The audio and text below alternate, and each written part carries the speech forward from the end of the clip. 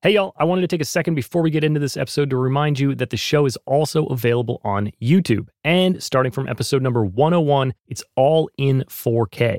I'm trying to make the best video podcast I can, so definitely check it out and subscribe to the channel if you haven't already. Go to youtube.com/@progressionspod or hit the link in the show notes. If you're not getting enough progressions and you want to get even more thoughts on creativity, productivity, and growth in music, then you should sign up for my newsletter. You'll find a brief article in each monthly edition, as well as updates on progressions and myself. I'm also sharing some workflow hacks and links to stuff that I found interesting or helpful, so it should be fun. If you want to stay up to date on the latest and get all the bonus stuff, go to travisference.com/subscribe or click the link in the show notes.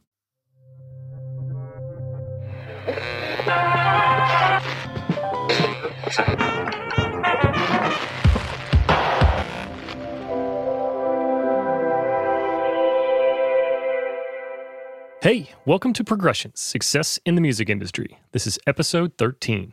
So this is our last episode of what has been a crazy whirlwind year. I think everybody's eagerly awaiting the clock striking midnight this year and getting a fresh start for 2021. So let's talk about that fresh start for a minute. The time-honored tradition of the New Year's resolution is upon us.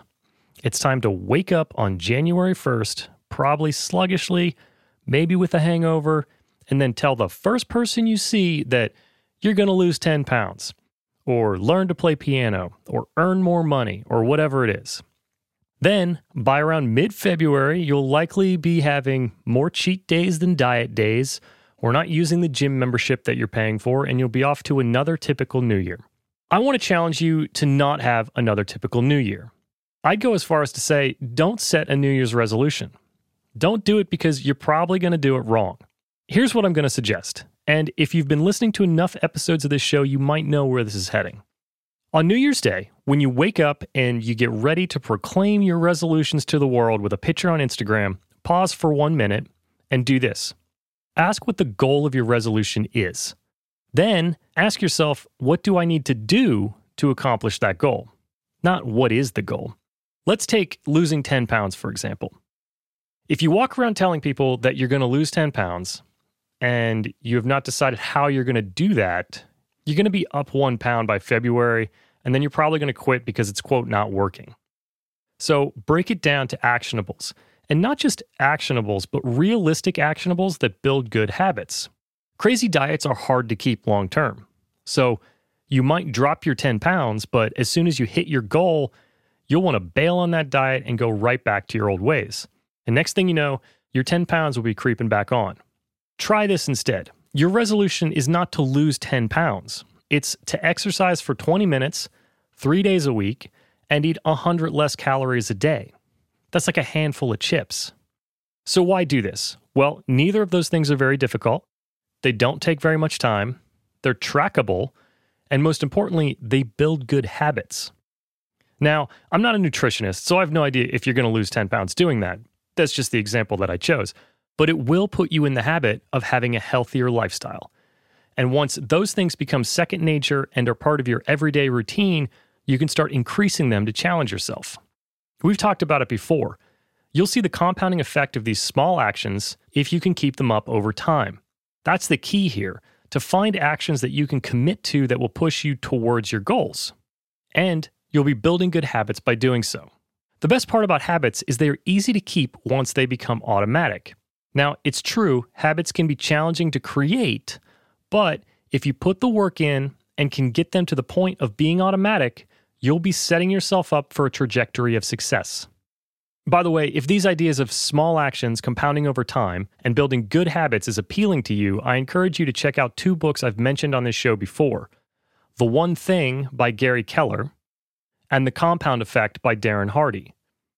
There are overlaps between those books in that both of them focus on how small, focused actions targeted at your goals will ultimately push you way past your goal. So if you want to have a successful New Year's resolution, I suggest you take the resolution that you have in your mind right now and find the next smallest action that you know you can commit to that will drive you toward that goal, and make that your resolution instead. Now, this ties back to the concept of input and output goals that I discussed in episode 10. So if you haven't heard that, jump back and check that out. It's right in line with this. And finally, one last thought for a successful resolution. I suggest finding a partner who wants to commit to doing this as well. You don't even have to have the same resolution. You just need someone that's willing to commit to something. I guarantee that having someone to check in with who's committed to doing something as well will help you keep yourself accountable for your own actions. Nothing will make you want to keep your commitments more than having to meet with your partner to find out they kept theirs and then having to tell them that you broke yours that week. So we'll leave it there for this week. Short and sweet and to the point. Hone in on your goals, break them down to actions you can commit to, and build momentum as you build good habits. This week's guest is film and TV composer Andrew Johnson. Andrew began his career working at Hans Zimmer's studio Remote Control. While there, he worked for composer James S. Levine on a range of projects, including Glee, American Horror Story, and Major Crimes. He has since moved on to work freelance, continuing to compose for film, television, and commercials. He also writes for several production music libraries and has amassed an impressive 8,000 plus placements doing so. I'm excited to get into the brain of a composer, so welcome to the show, Andrew Johnson. How's it going, Andrew? It's going great. Thanks for having me. Yeah, thanks for being on. How's your day going? No complaints so far, but Nice. The day is young. It's midday, you're fine. There's still time. Dude, I want to know, this is a little bit for me, but I'm sure some of the audience will be into it. I want to know what Remote Control was like. I've never been over there, and I just feel like it's this dope place. Like, what's the vibe in that building?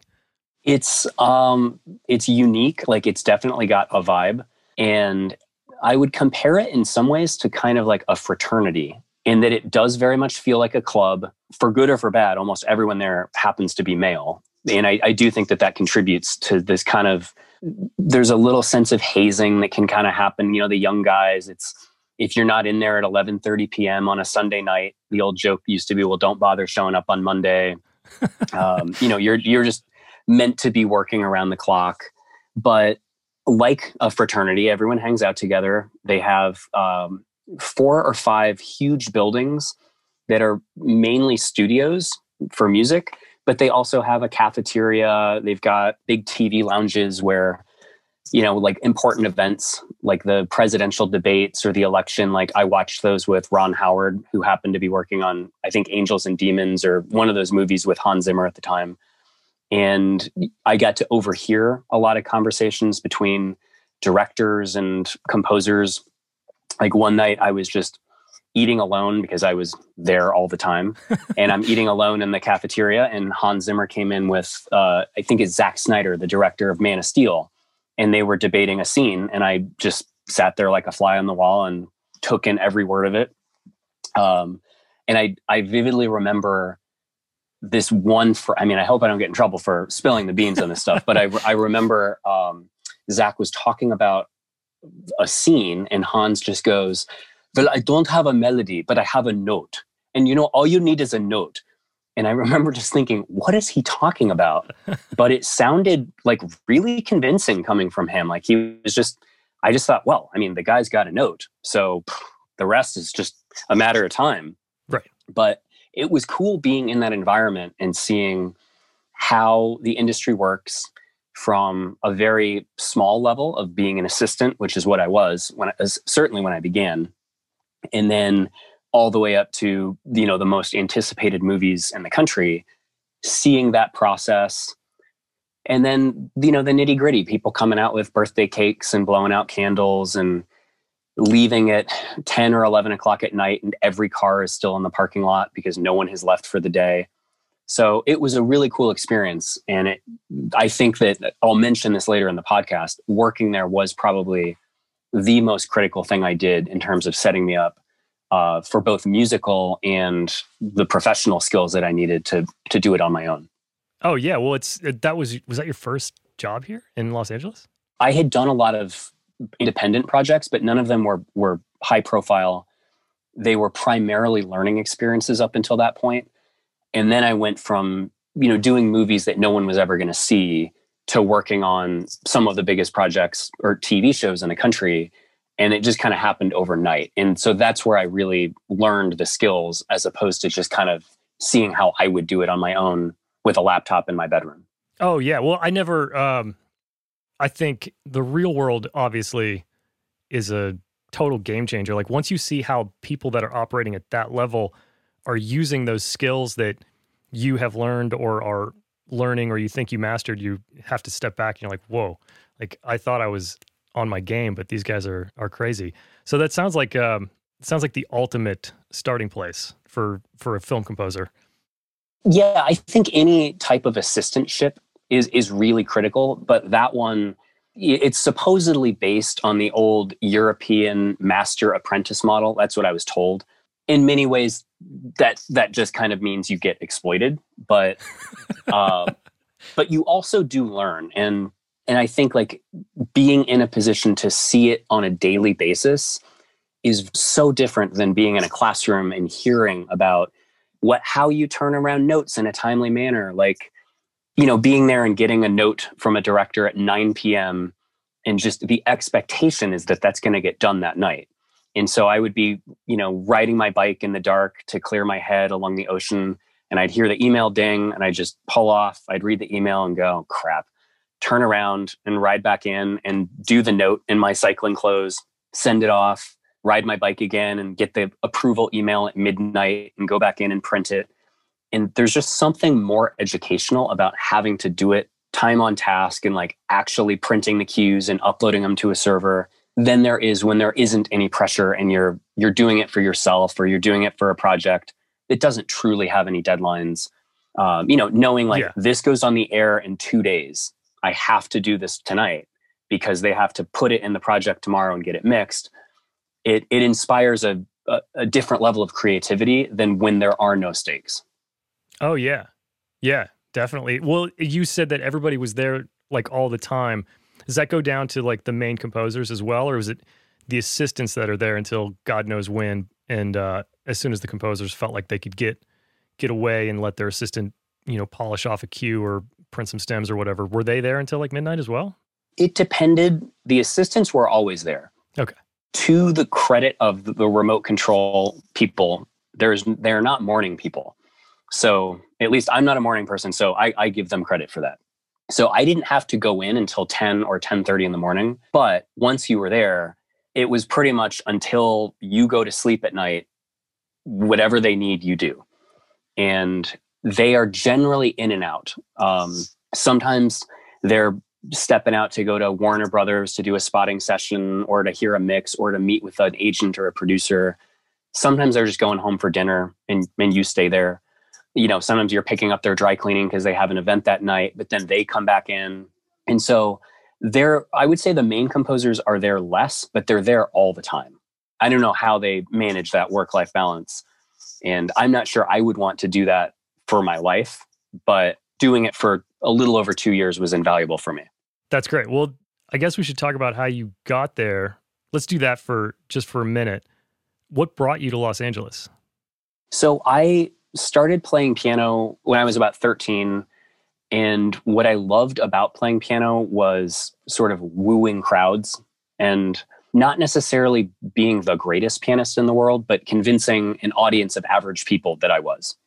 So that was like, you know, winning talent shows. And I would go to a big talent show, and instead of playing like a really advanced Rachmaninoff sonata, I would play like a version of Chopsticks that I invented that would end with Jerry Lee Lewis and Great Balls of Fire. And what I realized is that the difference between what your peers think is impressive, like my fellow pianists, and what the audience think is impressive is quite different. Oh, yeah. And that, I think there are a lot of parallels there with like film music, certainly pop music, where if you're trying to show how sophisticated and knowledgeable you are, you might be shutting off potential clients or consumers.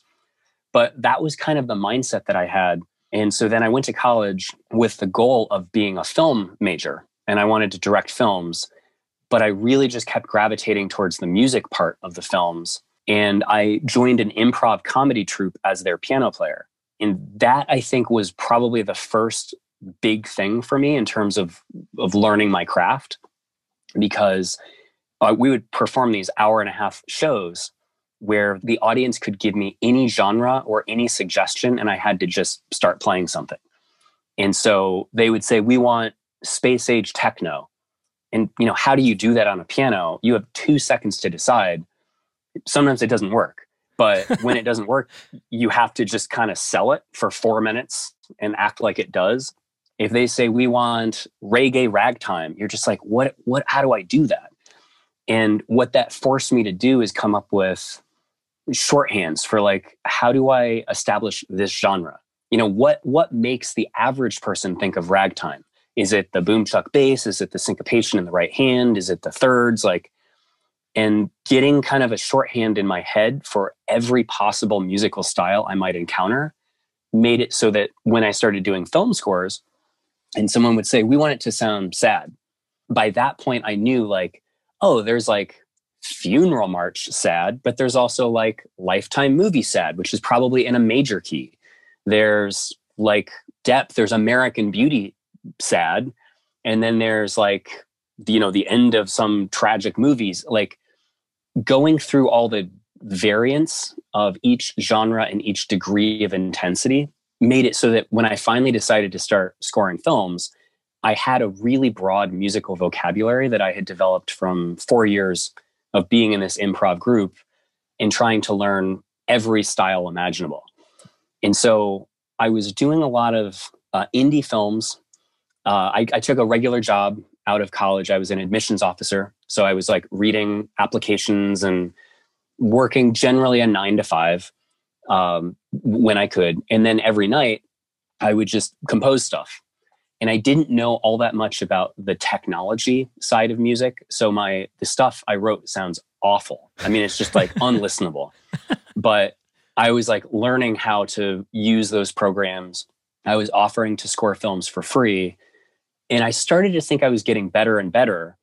But all of the good directors I worked with, this was in Connecticut, ended up moving to LA. I would establish a relationship. I would finally find a director. I'd say, this guy, like, he gets it. His stuff looks good. The stories are good. We would do one film. It would win some festival. And he'd go, well, that's it. I'm off to LA. Gotta go. One by one. And so I finally just decided that that's probably what I should do. I didn't know much about LA, but I knew that everybody told me that you needed to be here.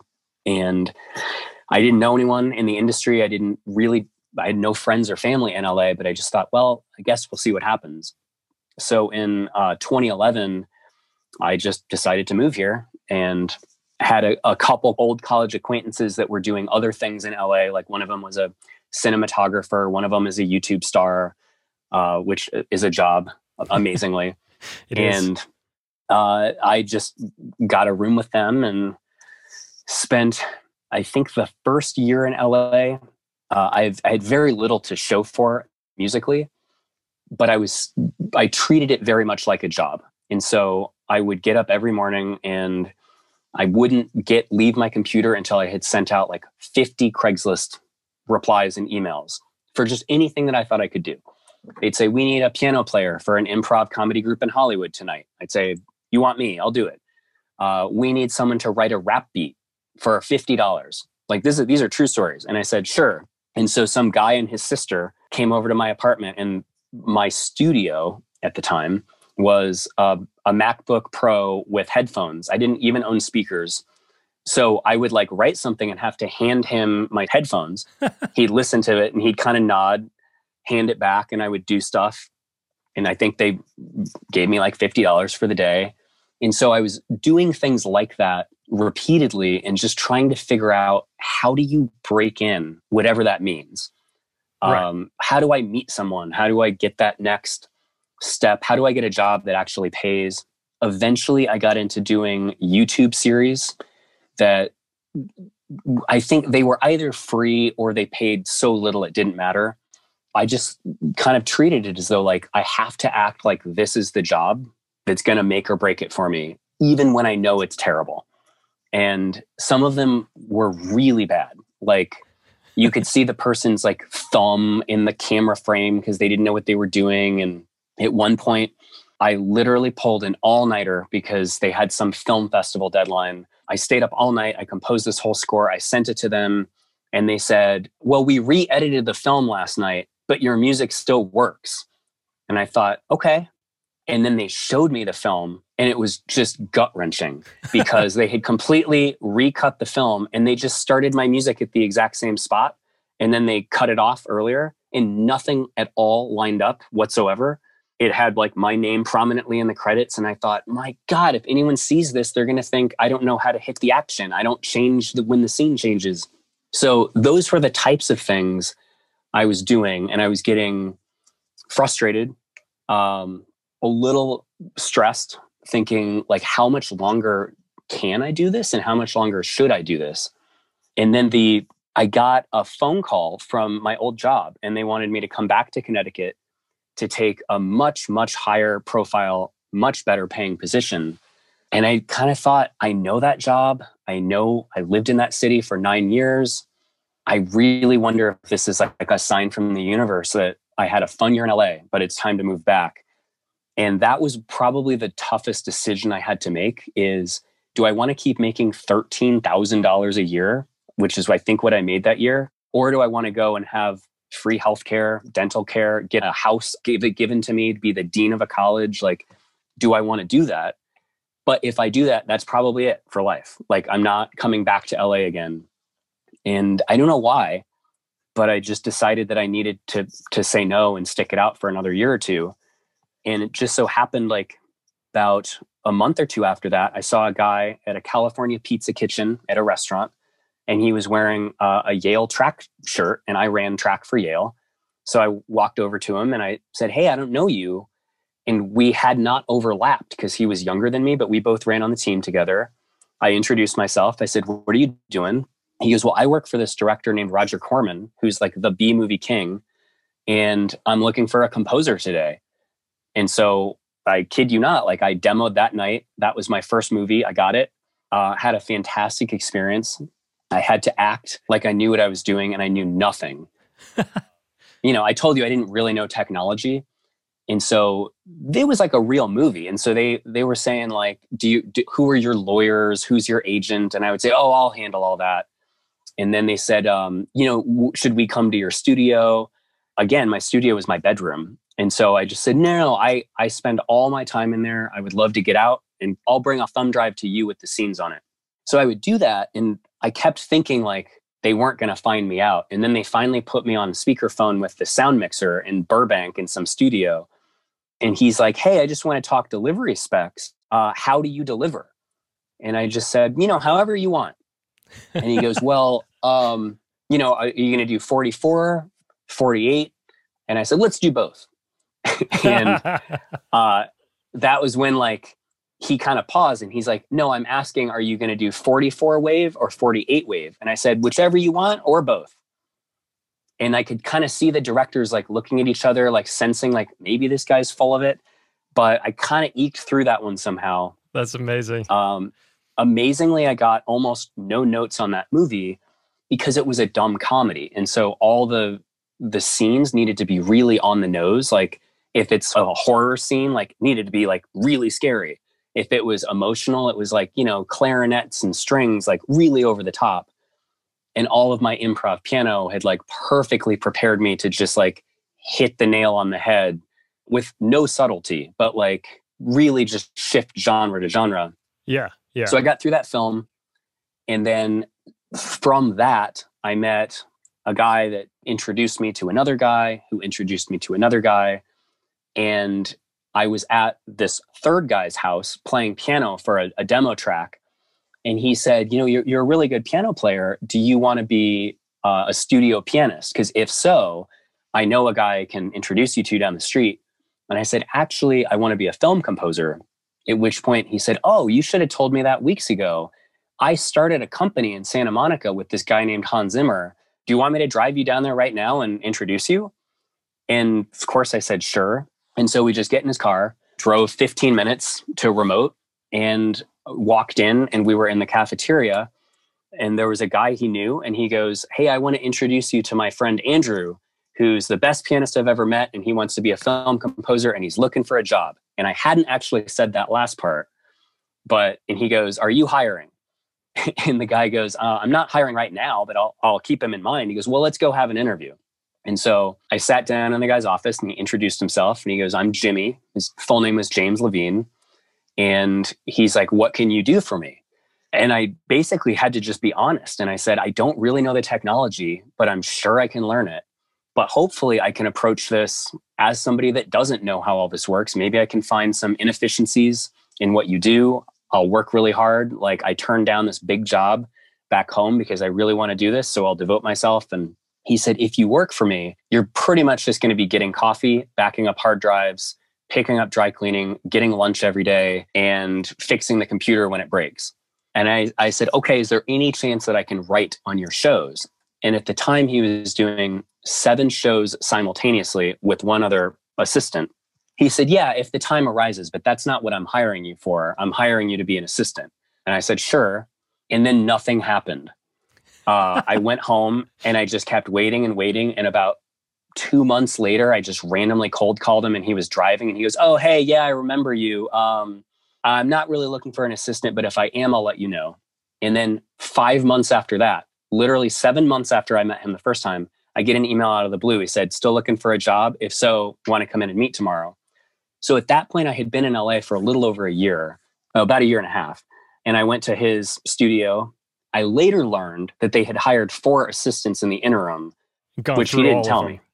And they burned through all of them for various reasons. And he was finally like, what about that one guy? He basically said, do you want to start on Monday? You need to learn all these programs that I didn't know. You need to learn how to do MIDI over LAN and fix machine rooms and figure out how to hook up a TV. And I just said, okay. So that was how I got my job at Remote. And it was me and another assistant who was much younger than me, but he had been there longer. And he kind of supervised me for a couple weeks. And then I was just kind of on my own. And so I had to learn the programs, but I got to watch how the actual post-production process worked of like, when did my boss Jimmy get an episode? How did he spot it? What did he look for? How did he actually score an episode of TV? Was it in order? Was it out of order? Did he write a theme and then recycle it 6 times? Like, got to see that. Eventually one day, he just said, if you're feeling motivated and you want to write a cue, go for it. Nice. And so I decided to impress him. And I basically wrote the whole show in over a weekend. And he came in and I wish I could say that then I got promoted and he loved me. But he was like kind of annoyed. He goes, you didn't spot it right. Like there are spotting notes for these things. Yours is random. You didn't know what the producers wanted. No, I can't use any of this. And I thought, oh, okay, great. So the point is, there were all these moments when I was sure, looking back, I would get to tell the story about like, and then I wrote the whole thing over the weekend. But it usually didn't work out that way. Right. It was never just does. this and all these, like I sent 50 Craigslist emails a day and honestly, nothing came of that. I spent almost a year doing that and I never got a real job out of that. My real job came from seeing a guy at a restaurant and talking to him and then randomly being at a guy's house and bringing up film composing and being able to go down and meet with that guy that day. And then again, I wish I could say, and then I got hired on the spot, but I didn't. It was 7 months after I met him and I got a random email. I could have moved back to Connecticut by that point. Yeah, that's epic. I mean, you were relentless. If you're enjoying this episode, then please consider pulling your phone out, tapping that share button, and sending this to one person that you think would enjoy it. Obviously, it would be huge for me, but it could be even more game-changing for that person. You just never know what can inspire or help someone else out. I want to take a second to tell you about Secret Sonics, a podcast by Ben Wallach and Carl Bonner. Secret Sonics is one of my favorite shows, and it's now double amazing with the addition of Carl Bonner as a co-host. Ben and Carl have teamed up to discuss the real-world trials and triumphs of music production. They cover it all from mixing and studio tricks to branding and mindsets. If you're a fan of progressions, you'll be a fan of Secret Sonics. Check it out wherever you listen to podcasts or hit the link in the show notes. There's a million things in there I want to unpack. I want to go way back to, you went to Yale, right? Mm-hmm. Yeah. You studied film, but you were just doing music like on your own. Were you analyzing scores in television? Like, how were you teaching yourself film scoring? Just by sitting down and like going through it, analyzing it musically, like watching what they're hitting? Yeah, a lot of it was that I would make, in retrospect, not very good films, but I was making them and realizing how critically important music was. And so I would take soundtracks that I liked and I would just put them up against picture and see like, what happens if I move it 15 seconds later? What happens if I use a completely different piece of music? And so I didn't think that I was analyzing film music. I thought I was trying to make a good film. But in doing so, I was seeing a lot of what a composer sees. Like when I write a scene from scratch now, I have to make all of those decisions very deliberately. Like, what do I hit? What emotion? What degree of emotion? When do I shift? But when I started it, it wasn't analytical like that. It was just like, this needs energy. What if I try this rock song? What if I try this music? And seeing what worked and what didn't and why made it so that later, when I decided to pursue film scoring, I had kind of inadvertently educated myself on the power of music to shape a scene. And then, of course, I played piano. And so I knew music theory. And I had spent so much time with that improv group that if I heard something, I could probably sit down and play it. So like when it came time to me scoring a scene, I could try and channel a score that I liked, and I could probably just play it pretty well by myself on the piano. Right. But I wouldn't have known what to play if I hadn't spent a lot of high school and my first year and a half of college trying to be a film director, or at least a film studies major is what I began as, and seeing like, what happens if I play a scene dry, like with no music? What happens if I just have a beat? What happens if I throw in the soundtrack to Braveheart? Like, let's just see what happens. And trying these different things, I think, was probably my first real education. I did end up with a music composition degree, but it had absolutely no bearing on my ability as a film composer, because it was concert music is what I was taught, like 12-tone serialism and European spectralism and stuff that like you would never use in a film, or you wouldn't use in most films. Right. Let's go back to remote control. You said everybody's there all the time. Did you come up with a lot of people that you ended up working with when you left? What were the relationships like with all the assistants? Is there like a camaraderie when you start out over there? There is. And the reason that I keep using the fraternity, I wasn't in a fraternity, but I guess this is what I imagine a fraternity is like.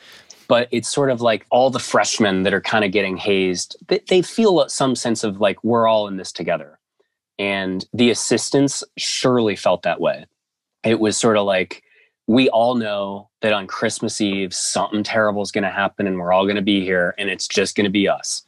And as a result, there was no sense of competition between assistants. They were very willing to help. Like someone would come out and say, I can't get this computer program keeps breaking down and it won't read the license. And everybody would like jump to help, even though they were busy, because like you knew that was going to be you at midnight, like on your birthday, and you were going to need them to help you back. There was very little discussion of music, to be honest. It's a little surprising, but I don't remember. Most people didn't talk about the projects that they were on openly because there were so many top composers there that people were getting hired and fired all the time. And a lot of the times you would hear someone, you would like pick up a high profile job and then find out in the lunchroom 3 weeks later, they'd say, oh yeah, we just got fired from something 2 weeks ago. And you don't know if you took their project. Obviously, ultimately, they'll all find out. Everyone knows the credits, but they're not stealing jobs from one another. But it wasn't openly discussed nearly to the extent that I would have guessed. It was very much like, we're pretty busy. And that might be all what we're doing. We've got a mix coming up and we got to get synth masters sent over. But they didn't say what for. A lot of it was also that multiple people might be demoing for the same project. So it was just demo season, but you didn't really say what you were demoing for. Because maybe the person you're talking to thinks that they're finally going to get a project and this is going to be their additional writing credit. And maybe you're trying to get yours. And for all you know, it's the same show. Like you just don't know. You're both submitting your 20-track demos. Like it's unclear. So for the most part, at least when I was there was very little discussion about the actual music or the projects you were on. There was kind of a mutual respect that you must be pretty good at music to be here. And we're not going to talk about it beyond that. But we totally talked about tech stuff, new software, how to run a template, how to, run a Pro Tools sync computer. Like that was most of the discussion. Right. Or just like funny stories about, their bosses. Like just embarrassing things that you could kind of bond over. So it was a close-knit group. And then there was kind of like a middle level of not assistants, but what we would call support writers. And a support writer was somebody that didn't have to do any of the tech stuff. They only ghost wrote. And it was kind of known that that's what they did. Whereas assistants, it was very nebulous. Like there were some assistants that just did computer stuff. By the end of my second year, I was mostly writing, but people still just thought I was an assistant. And I would hear other assistants say like, we've been here for 2 years. One of these days, we're going to get to start writing on projects. And I wouldn't tell them that I was writing 15 minutes a week or whatever it was. It wasn't that much, but it felt like a lot to me at the time. Right. And so I wouldn't mention that stuff to them just because it was sort of like your boss had his or her system, someone else's might be different, and it was just not discussed. Right. What can we go back to that, the support writing? I know that that's something that happens. I mean, that even happens in popular music as well. How much ghostwriting and support writing is happening in just film and TV in general? Do people have end up with large teams, or is it like small core groups of people? How does that world work? I would say that it doesn't so much depend on the project, it depends on the composer. And so there's like composer that I'm thinking of who had like a 7 to 10 person support team. And we all kind of thought that was weird because to do like one movie a year, you don't need like 8 people on a movie. Does it get really tough when you have 7 people writing music to keep it in the same vein? Or is there like strict rules like these are the themes we're using, these are the templates and the instruments that we're using, avoid this, avoid that, right? Like this. I mean, you would have to control people in that manner, right? If you've got 7 people. Well, yeah, so they're all totally different. And again, it wasn't that widely discussed. The music part, it wasn't something that you talked about. And so there were instances in which I assumed that somebody who had been at Remote for many, many years was probably doing a lot of ghostwriting. And then I would realize that they weren't. And it would be kind of awkward. And then other people assumed I was doing none, and I was entirely composing some really big shows. And they had no clue. And so I only heard rumors and stories, but like there were some composers that will just write a suite, and they'll write, let's say it's a movie that's going to need maybe 2 hours of music for a 2-hour and 20-minute film or something. They might write a 15-minute suite of themes, orchestration, and kind of the vibe. Like, this is our sensibility. Okay. And just hand that off. And then sort of the way a CEO would supervise managers, would just kind of watch the scenes before they go out to directors and give various notes. My boss at the time had a much less disciplined method. It was sort of like, we would get a series and he'd like maybe write the opening scene and say, you kind of see where I'm going with it? And you'd say, sure. You go, cool, then just do your thing. I can't wait to see what you come up with. And then you look at an entirely different scene that has nothing to do with that. And you kind of go, well, I think, what is he getting at? And so at first, most of my stuff was rejected. And like, it was not just rejected, it was like really rejected. Like some of my favorite lines are, he's just like, I mean, I don't know how you did this. You took my theme, you used my theme, but you somehow made it much, much worse.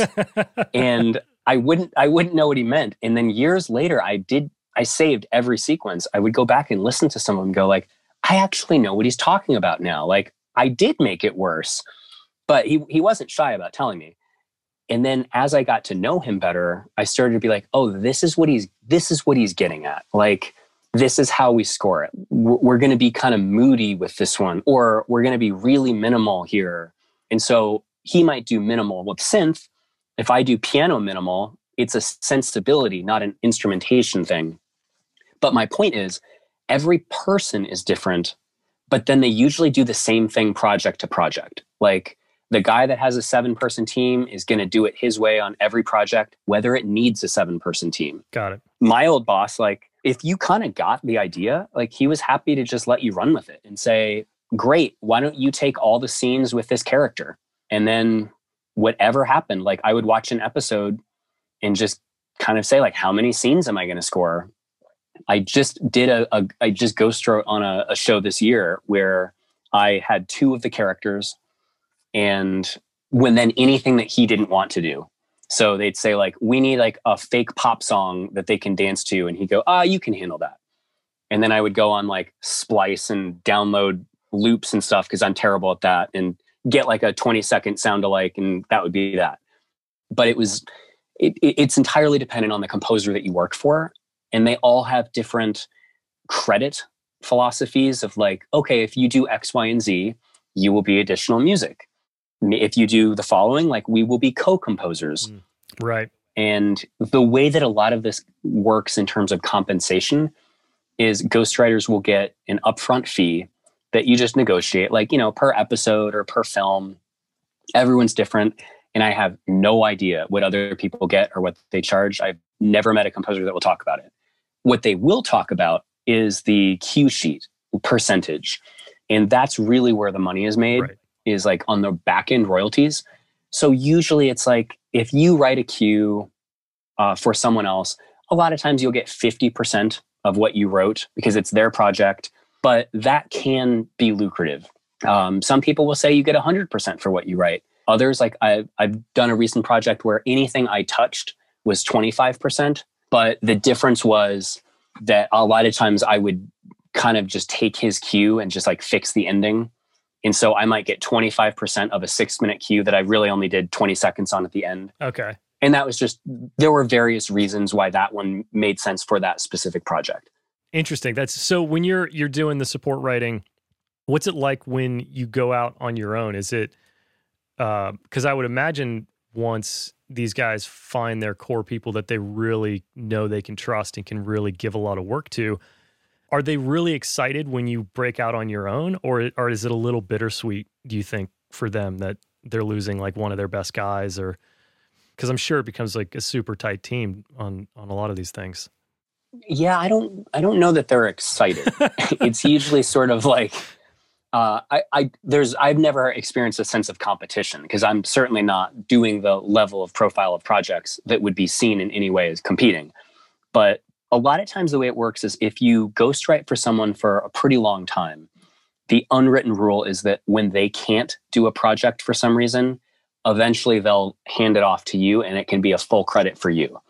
That's generally like, that's how like Hans will do a lot of stuff. Is like people that ghost wrote most of his really famous movies are now, quote, real composers in their own right. But it's because he recommended them. He'd say, oh, director that I've worked with 8 times, I would love to do your movie, but I can't. However, the guy that you know from helping me on 4 prior Pirates of the Caribbean movies or whatever, he'll do it. And I can vouch for him. Right. So that's what I mean about the old European master apprentice relationship. Yeah. But it doesn't always work that way. And so there are certainly cases where what ends up often happening is that the main composer says, sure, I can take that one too. And then they just ask their ghostwriters to write the one that they were working on before while they forge ahead on the new project. I think that one is just as common, unfortunately. Okay. And in that kind of a system, it's really hard to break out of a support role because, okay, now I'm writing this show, and then the main composer gets yet another one, and he says, can you do half of the one that I was doing, and I'll pay you way more. But now you're doing 2 shows for no credit, and he's got 3 or 4 for full credit. Right. So it can become like a snowballing exploitation. And that absolutely leads to burnout. And I was on a Zoom call with the composer last night, in fact, who spent 9 years at Remote. He's just so burned out that he has not worked in 4 years. And our discussion last night was like, what should he do next? And he's like, I just can't bear the thought of writing another piece of music to picture, because for 9 years, like he didn't take a vacation for like literally that happens. Along those lines, if you're writing, whether it's for TV, film, or production music, you're constantly writing. Like, how do you always have inspiration? Are there days where you're just like, I'm going to plow this out in the style of 1M12, and I'm not going to be creatively energized by it at all? Or do you, like, how do you reach down inside at like 2:00 in the morning to blast out that last cue? Honestly, it's exactly the same way when I used to play improv piano. Is the audience makes a suggestion and you don't get to say, I can't come up with it. You come up with something. And sometimes it's not very good, but you come up with it. And so if it's midnight, a lot of times you just force yourself to do it. And what you're really forcing isn't creativity, it's decision making. That, like, if something isn't working, I never see it as like, I'm not creative today. I say I'm making bad decisions and I don't know why. And until I can figure out what's not working, there's no point in me sitting here just like spinning my wheels. I'll write something for a scene and I'll just say, like, it doesn't work. I know it doesn't work. I could send this and I'll probably get a note. What will that note be? And what do I have to do to anticipate it? A lot of times it's very simple. You say, like, it's too slow. That's the problem. It's 15 beats a minute too slow, and it's slowing the scene down. And you speed it up, and all of a sudden you go, got it. Now that I've solved that problem, I can compose the scene. Other times it's because you can't quite put your finger on what the emotion is supposed to be. And you're just like, I'm trying different emotions, but they're not ringing true to the scene. And so rather than worry about, like, should I do a cello or a violin? Like, none of that matters until you know why it's not working. And then eventually you go, oh, it's because this isn't actually a happy scene. He won, but he's feeling sad that he's going to leave his friends now. It's a sad scene. It's bittersweet. And all of a sudden you know what to do. And so I'm not Beethoven trying to write another symphony to break new ground.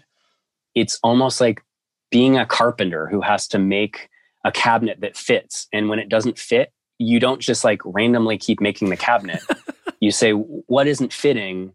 What do I need to do? And when I see composers that are slow, it's usually that they're not making decisions, or they're just too afraid. It's not that they can't make them, it's that they're not confident enough to make a decision and to say, got it, it's a sad scene. And that was one I learned so much from my old boss, Jimmy. But one of them was, he would say, when I wrote a scene that he didn't like, he never criticized the music ever. It was always the approach. And he'd say, like, it's like you're not saying anything. And he'd go, like, dude, have a perspective. Like, your job is to tell a story, and you're just kind of like floating around in the middle. Like, what are you doing with this music? And if I couldn't tell him, that was a sign of, like, oh, because I didn't know. I was just kind of like writing stuff. Whereas if I could say, like, I'm pointing out that this thing happened and he thought it was going to be happy and it's not, that's where you speed up and find inspiration. I remember we scored one of the worst TV shows of all time. Literally, it was the worst premieres ever on NBC in NBC history. And there was a scene that I scored that I was so proud of. And there's a guy who just accidentally keeps jerking this woman around, but he doesn't mean to. So at the end of the episode, he goes to her apartment and he's in the hall and he's apologizing. And she finally accepts his apology. And so I scored this scene, and it was just like emotional and heartfelt. And you could tell, like, this guy didn't mean to hurt this woman. And I thought it was great. And Jimmy came in and he just listened, and he listened to like 15 seconds of a 2-minute cue, and he just hit the space bar and he goes, what are you doing? And I was like, what do you mean? He goes, what is the point of this scene? And I was like, well, he's apologizing. He goes, I know what's happening. Why is this scene here? And I said, well, because he didn't mean to. He goes, no, you're giving me the plot. What is the story? The story is tension. Is she going to accept the apology? That's all that we're watching here. As the audience, we know what he's done. She doesn't. All we care about is she going to accept his apology? So why are you writing emotional music? And I just remember thinking, like, oh my God, he's right. And he goes, if you write emotional music, you're leading that she's going to accept the apology, and we're going to change the channel. If it's tense, we don't know what's going to happen, and we're going to keep watching. That's why the scene is in here. And he just goes, like, come on, man, you're better than this. And all of a sudden, once he told me it was tension, I went, he's right. And in 45 minutes, I rewrote the cue with this kind of simmering, like, oh, what's going to happen? And I didn't even resolve it at the end. And she opens the door and the scene ends. And I just thought, like, plot versus story, and understanding why a scene is there is the only way to know what the music needs to do. That's the reason I tell you that story, is because if I can't come up with inspiration at 2 a.m, it's because I'm not doing those steps. Right. It's because I can't figure out why I'm doing what I'm doing. So I'm just kind of doing stuff. That's a really, actually, I would have never thought of that. That's an amazing point. To me, what I'm taking away is that it sounds like film scoring is artistic in like the creation of the theme and the suite, and then it kind of shifts over to becoming this more like analytical storytelling and less of like an artistic expression. I mean, it probably still is artistic. Exactly. Do you look at these things like a little bit more left-brained? Like once you know what the theme is, are you switching a little bit more to the analytical side? Yeah, like I would say it's all to some degree analytical. It's like if you think about a screenwriter, again, because I used to want to be a filmmaker, if you think about like a screenwriter, they aren't just writing random dialogue. Well, at least a good one isn't. They're saying, why is the character doing this? Is this telling the audience something about the plot? Is it illuminating something about the character? Like every line should have a purpose. And the same is true of the music is, why am I starting the music right now as opposed to in 5 seconds? Even those little things, I guess there's an artistry in it, but Jimmy taught me all this stuff where I would watch a scene and he just go like, you're too on the beat. And all he would do is shift everything back 1 second and it would completely change it because the music would change on the character's reaction to what happened rather than what just happened. If somebody says, I love you, I would hit that when I started. And then he would teach me like, no, the character knows that they love that person. The other person doesn't know. So you hit the reaction of the person that just heard it. So I guess there's artistry in that, but it's also analytical. It's why am I hitting right here? And so I try and make sure with every decision that I make, if the director ever says, why did you do that? I have a reason. Otherwise, why is that note there? And if I say, even if they just say, why are all these notes here? I say, because it needs energy. I mean, that could be the reason. But if that's not the reason, then maybe it doesn't need so many notes. If it's, why did you shift the music there? It's to tell the audience that they can't trust this person. Maybe the story needs that. Or maybe we shouldn't know that we can't trust this person. But those are the types of decisions that supersede the music. You know, if you put Star Wars music on Inception, it doesn't work, even though it's great music. Right. And that's just because it doesn't serve the story. And so I would say that everything leading up to Remote Control was me learning music. Like, that was me being the carpenter and learning how to make a really good cabinet. But then Remote is what taught me to tailor it to really specific, make sure that it fits like a glove and that you can justify everything you do. And then the artistry is in like, how do I make it sound good? Because, you need that. Yeah. But like, that's all I used to focus on is like, oh, this cool melody and look at this awesome transposition that I just did. And like, none of that matters if there's not a reason to transpose. Yeah. Yeah. Well, I want to move forward to life after Remote Control if you're down. So you're doing tons of independent work and you're still doing production music. How do you choose a job and how do you pitch on a job now? Do you have to pitch on a movie? You have to like do a demo or whatever? Like how does that world work when you're trying to land a new movie? It kind of depends on the project. Some of them, they want you to actually score a scene. In other cases, they want you to just they'll say like, our movie is like X, Y, and Z. Do you have tracks that evoke this emotion?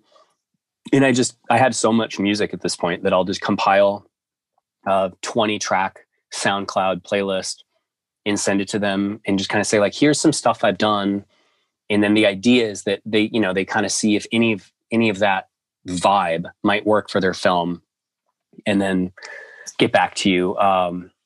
The most recent movie I did was actually from that California Pizza Kitchen guy who he left Roger Corman's and he went on to become a director and he got a project with Netflix and it was a documentary. And he was just like, I want to evoke the following moods. So I wrote spec music before he'd done any editing. And I wrote 50 minutes, I think. it, I mean, it sounds like a lot, but it didn't really take me that long. Because it didn't matter. I just wrote stuff. And when you can just write stuff, like it's not that hard. It's when it needs to do something specific that it's hard. Right. So I would say like, oh, and here's some ominous sounding music. And here's like here's like 3 different ways to be emotional. And I sent him all this music, and then he temped his movie with some of it. And then then I didn't get hired for the project. And then a year and a half later, he came back and he said, we're having issues with our composer. Can you come on?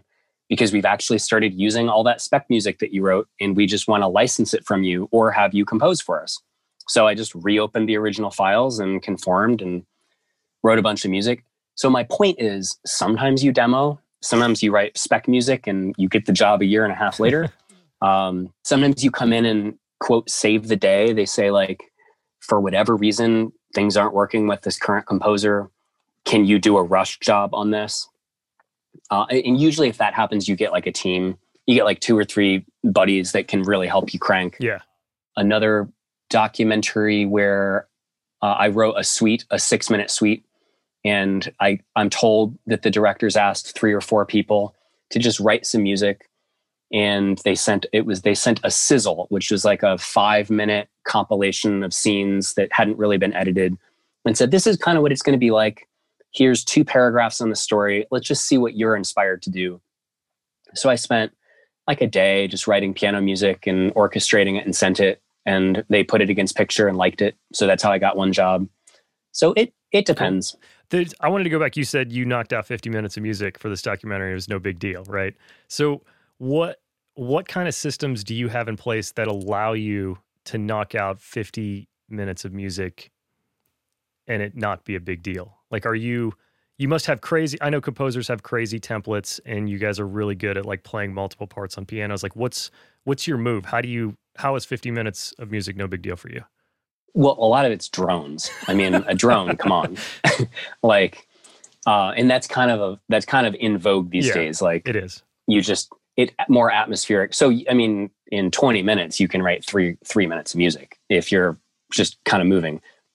I think when I say it's no big deal, what I really mean is I didn't have to make any hard decisions. Right. I could just, anything that came to me, I would just keep and say, oh, I think that's kind of cool. Or, I wouldn't have written it, but I'm not sure it's right, but we'll see what he thinks. And then I would say, like, and then how would I do action and just come up with whatever, like playing improv piano. You just make a decision and just do it, knowing that there are no stakes. Like, it's just a demo. If they like 1 minute out of 10 minutes, you might get hired, because it doesn't take much. You just need to prove that you're capable of doing the job. And so, like, if you're trying to hire a landscaper and you look through 20 photos of stuff they've done and no, and you're like, oh, that's what I want. You don't care that 19 of them weren't what you want. You're just like, oh, that guy can do the job. There it is. Right. And so that's why it wasn't difficult. But in terms of templates, some people have crazy templates. I find that if they're too big, it's not that it's overwhelming. It's that I spend too much time figuring out what to do. If I've got 18 long string patches, it's like, oh, do I want the Albion strings? Do I want the Spitfire strings? Do I want the London Air strings? So I just pick one and I say, that's what the long strings are going to sound like in this project. Right. Okay. I make a decision as to why, but then that's done. I don't revisit it. And then, like, here I've got 10 timpanis. Like, this is the timpani that I want. It's done. And then you just write. Got it. Done. Let's see. This question may have been probably better suited for the beginning, but when you first decided to come to Los Angeles, did you have an idea of what success was for you? Had you defined that, or were you said you were sending Craigslist ads to everybody for every gig you could. Did you have an end goal at the time, though? I did, but it was not like, it wasn't concrete. It was very abstract. And the abstract goal was, instead of my old job working in an office and doing something that I didn't dislike, but I didn't like, if it was a Sunday afternoon and you said, do you want to go and do your day job today? I would have said no. Whereas I always wanted to play piano or write music. And so I always said, success for me was being able to wake up and know that I have to spend my day writing music and I can make enough money to justify spending my day that way. I didn't need to be rich. I didn't need to win awards, but I just felt like if I have to have a job, it should be the thing that I want to do anyway. But I would say at the most abstract level, I would probably say all I knew is I wanted a job that people don't retire from because they like it. And so like, I used to say that as a filmmaker, honestly. I would just say like, Martin Scorsese doesn't say, okay, I'm going to do 2 more movies and then I'm freaking done with this. Keep going. He's just like, I'm going to do it as long as I can. Actors don't just like tend to retire. They retire when they stop getting the parts that excite them. Writers don't just say like, okay, I'm going to do 2 more books and then I can retire. Like they're doing it because they need to. So I thought whatever I do, I want it to be the kind of job that most people choose not to retire from because it's within them. Now, when I moved to LA, it was like, what kind of job is that for me?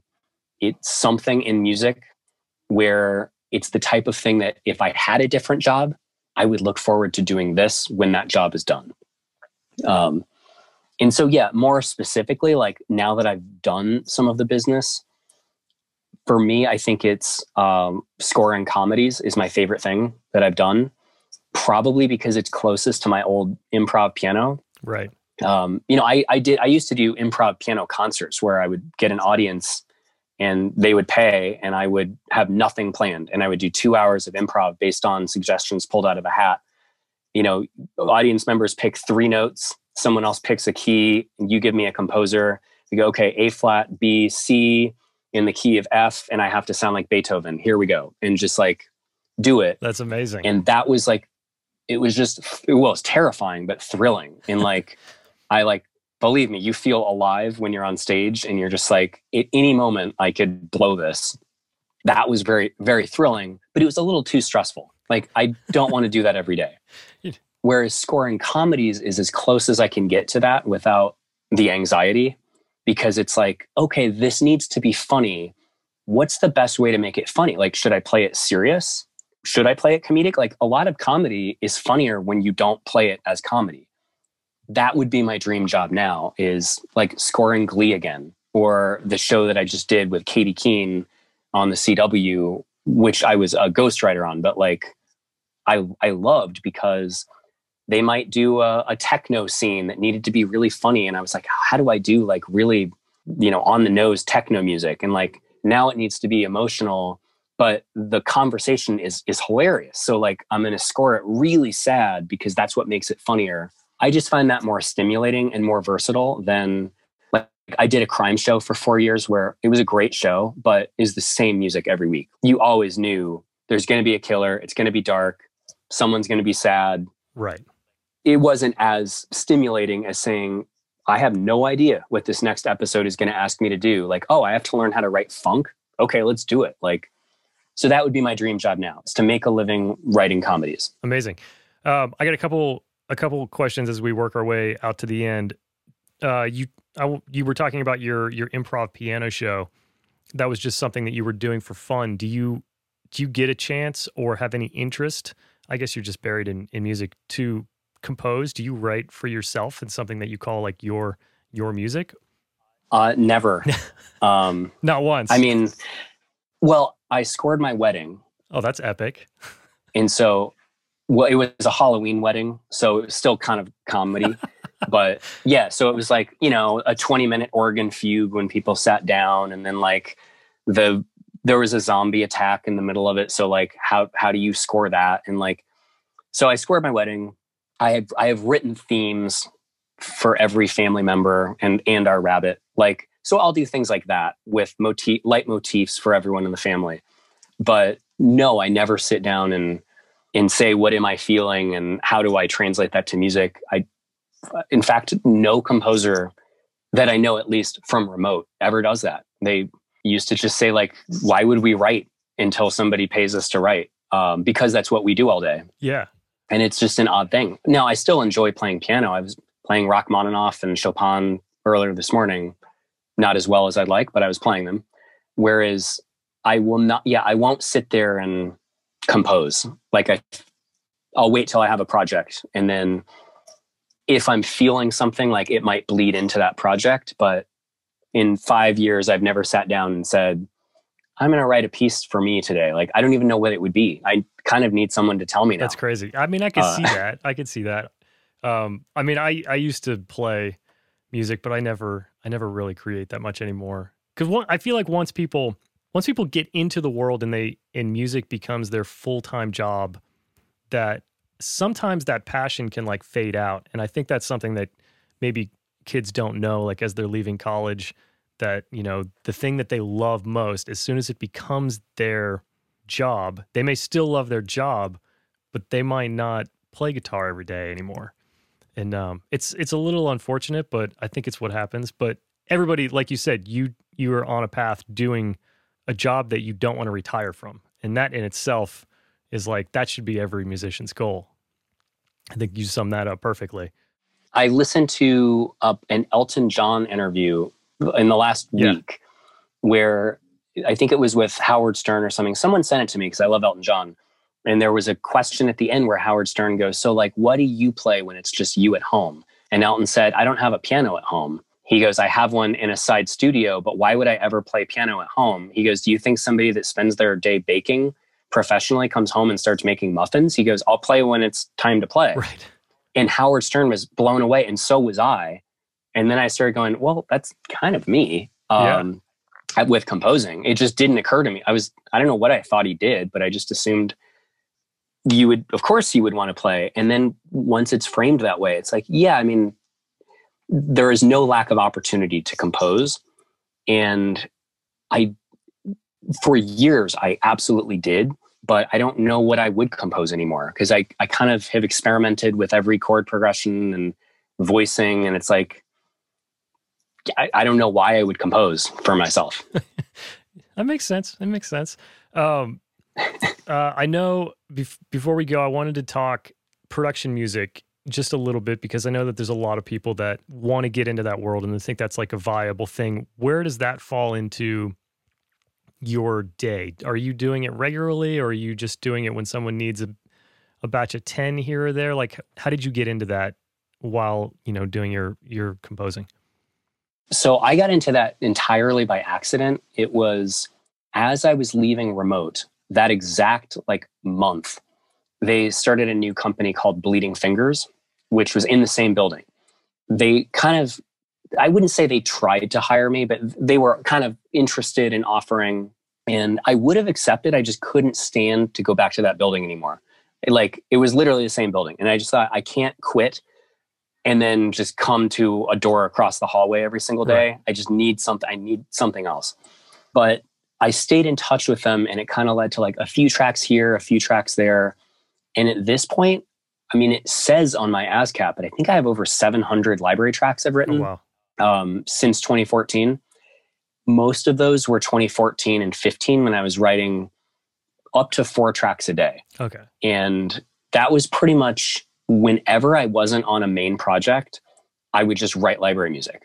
That was, again, when I say like, why would I ever write something for myself? That's kind of what I'm getting at, is like, well, why wouldn't I just email someone and say, hey, what do you need today? And they'd say, we need 2 mob tracks. And I'm like, ooh, you like the mafia? Okay, let me see what I can do.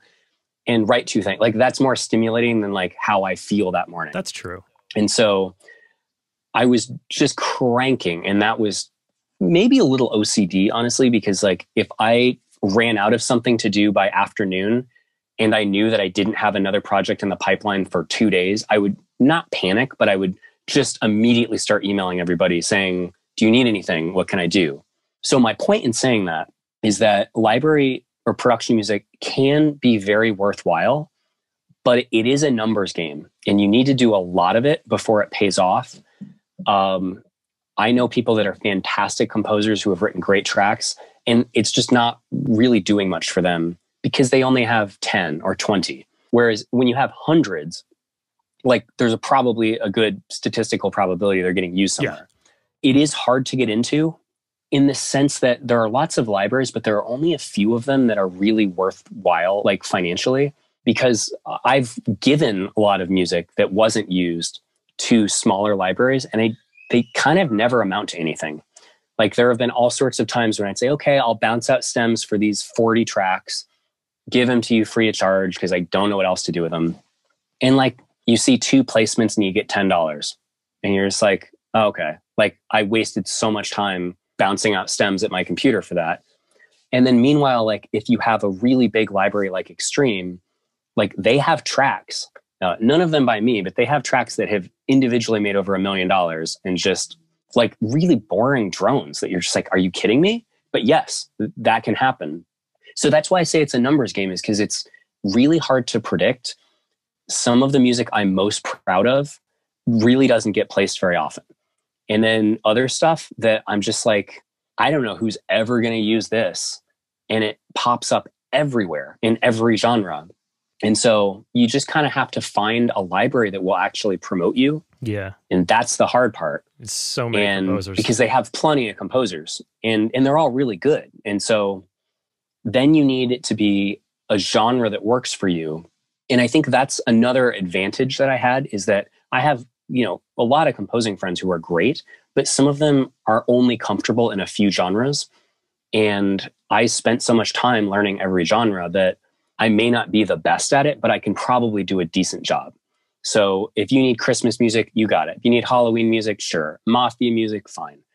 Whereas if you only have like a couple genres that you do, production music is a little bit harder to make a living in, because then you're only competing with people in that. Like if you write a pop song, like an emo pop song that's meant to be like the final song in a TV show, they're only going to pick one, if that. And there's lots of other songs to choose from. Whereas like some of my horror tracks appear in ghost stories, but one of them was used by a wrestler as his main theme on like WWE.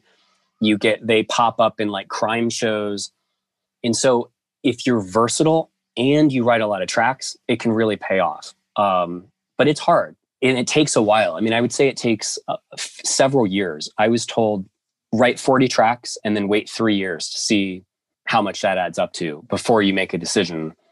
A lot of the stuff I wrote in 2014 is what's getting placed like right now. And so it's a long game. It's about numbers. And I think versatility is really useful in expanding the breadth of the types of placements you can get. Okay. Well, do you see like indie films and advertisers going to libraries instead of composers? I've had a few composer friends complain like libraries are just becoming so full of quality music. Like you said, there's a ton of great music that composers are actually losing out. There's less custom music. Do you see that, or has that not been an issue for you? Oh, that's very true. It is. In fact, I've been on one of my classic stories, 2016.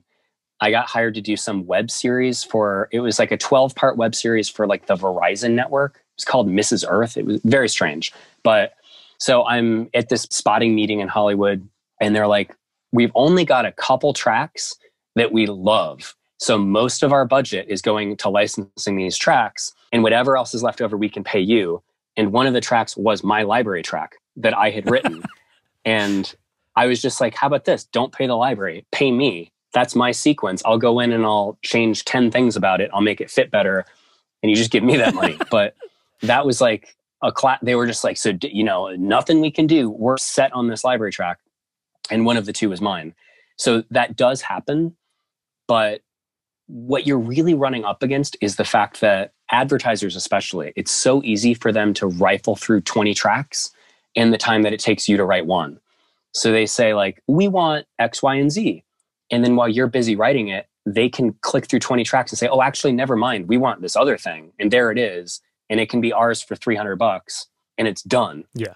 Versus you coming and then they're saying, oh, never mind. We changed your mind. And you're like, okay, give me 4 more hours to rewrite something.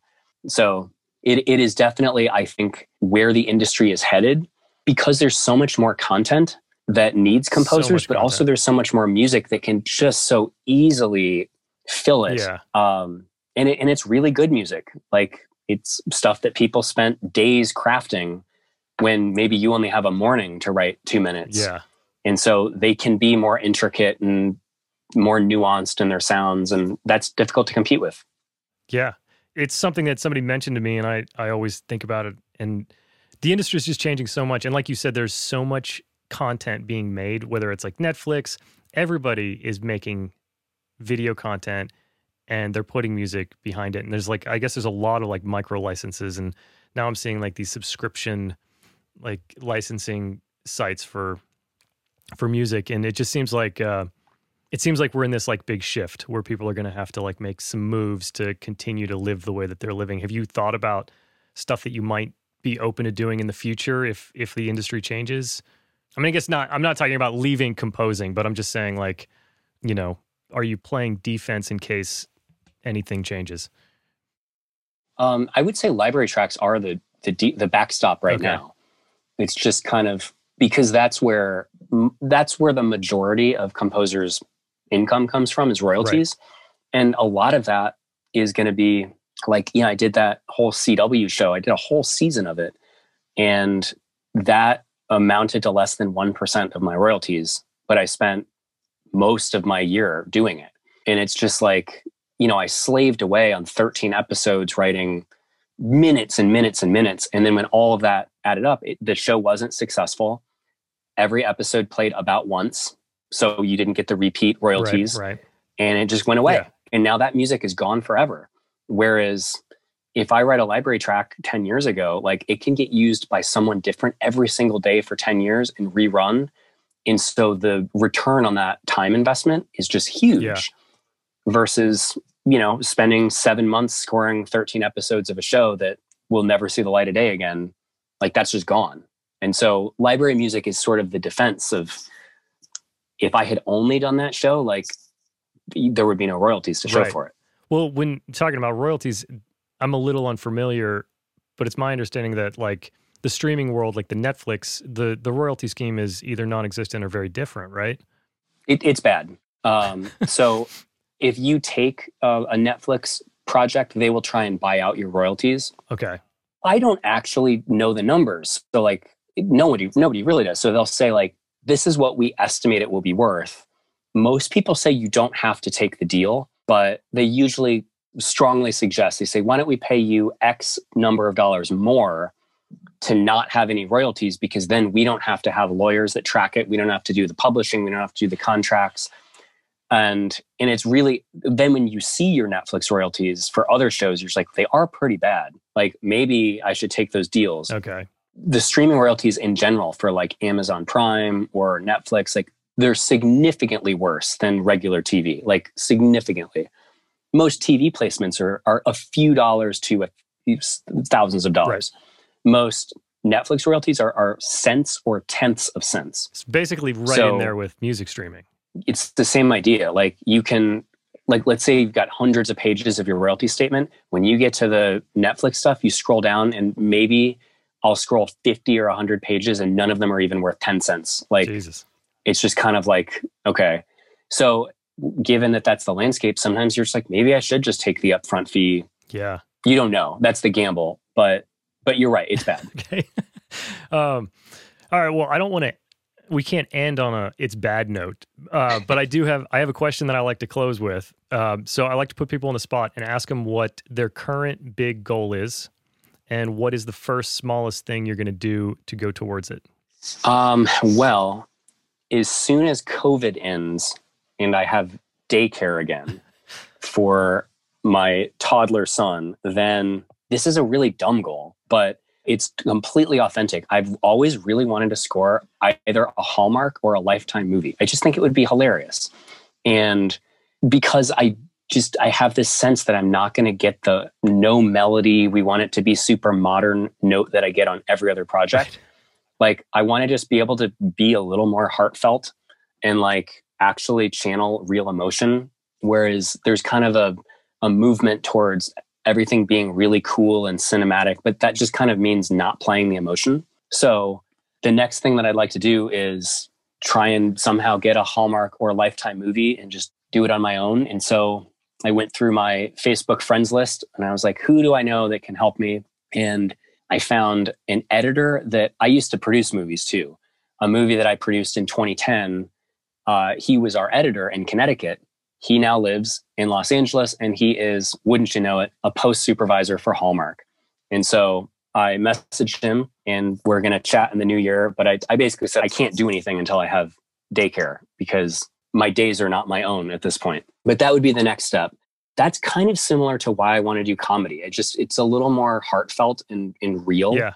And it's not so ironic and detached. It's like, you don't always play against the action. If somebody's sad, I want to write sad music. And like, yeah, that would be my very next step. That I don't know whether that's going to be February or April or when, but I will reach out to that person. And hopefully sooner than later.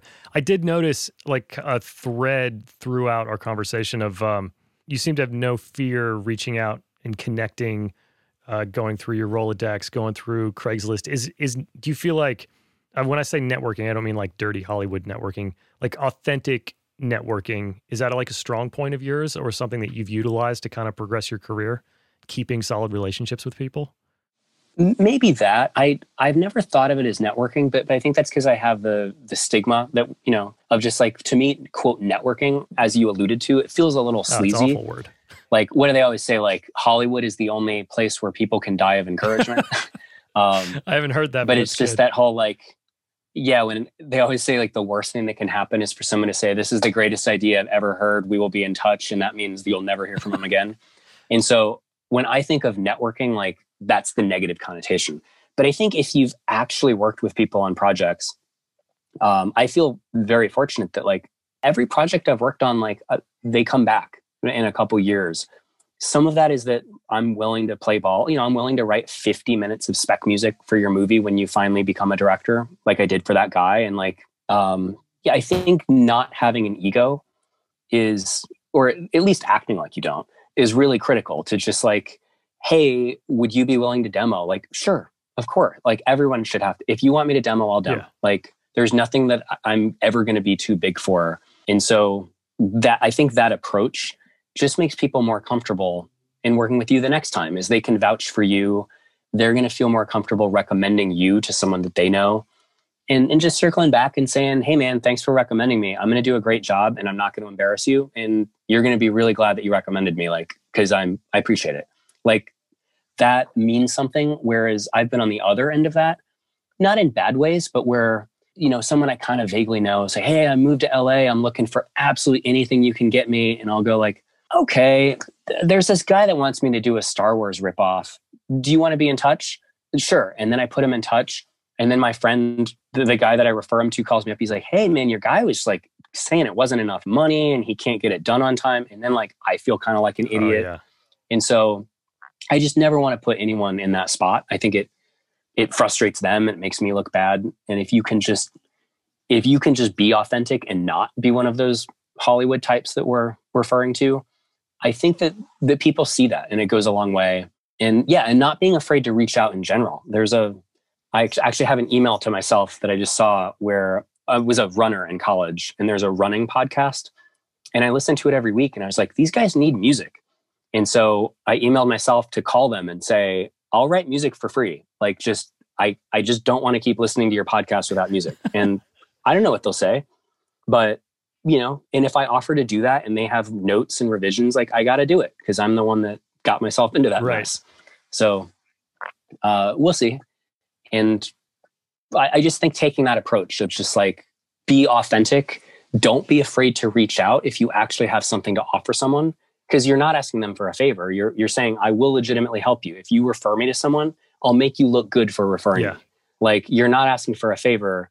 You're either helping them or allowing them to help someone else. I think that goes a long way. Oh, for sure. I 100% agree with that. I think that's amazing. Hopefully all of our listeners will jump back 30 seconds and listen to all that again, because that's one of the highlights, I think. This was amazing. Is there, before we go, do you want to tell people where they can find you on the internet, or is there anywhere you prefer people to get in touch with you? Do you have an agent, manager, anything? I have a website. It's andrewbrickjohnson.com. I actually had to just look it up to make sure I got it right. But as I told you before we started recording, I've never gotten a single job from this website, and I've probably only sent it to 12 people. But for certain jobs, you have to have a website. So I have it. If anyone's interested, they can find my contact info there and drop me a line. Awesome. Dude, this has been a ton of fun. I've learned a million things about your world that I did not know. I would keep going forever, but people won't listen for 6 hours without Joe Rogan involved. But this was great. We should definitely we should hang out outside of here in the world. And yeah, I really appreciate you coming on. Absolutely. We'll grab a cup of coffee or something when the time is right. When the world gets right. Awesome. Cool. Okay. Good chatting.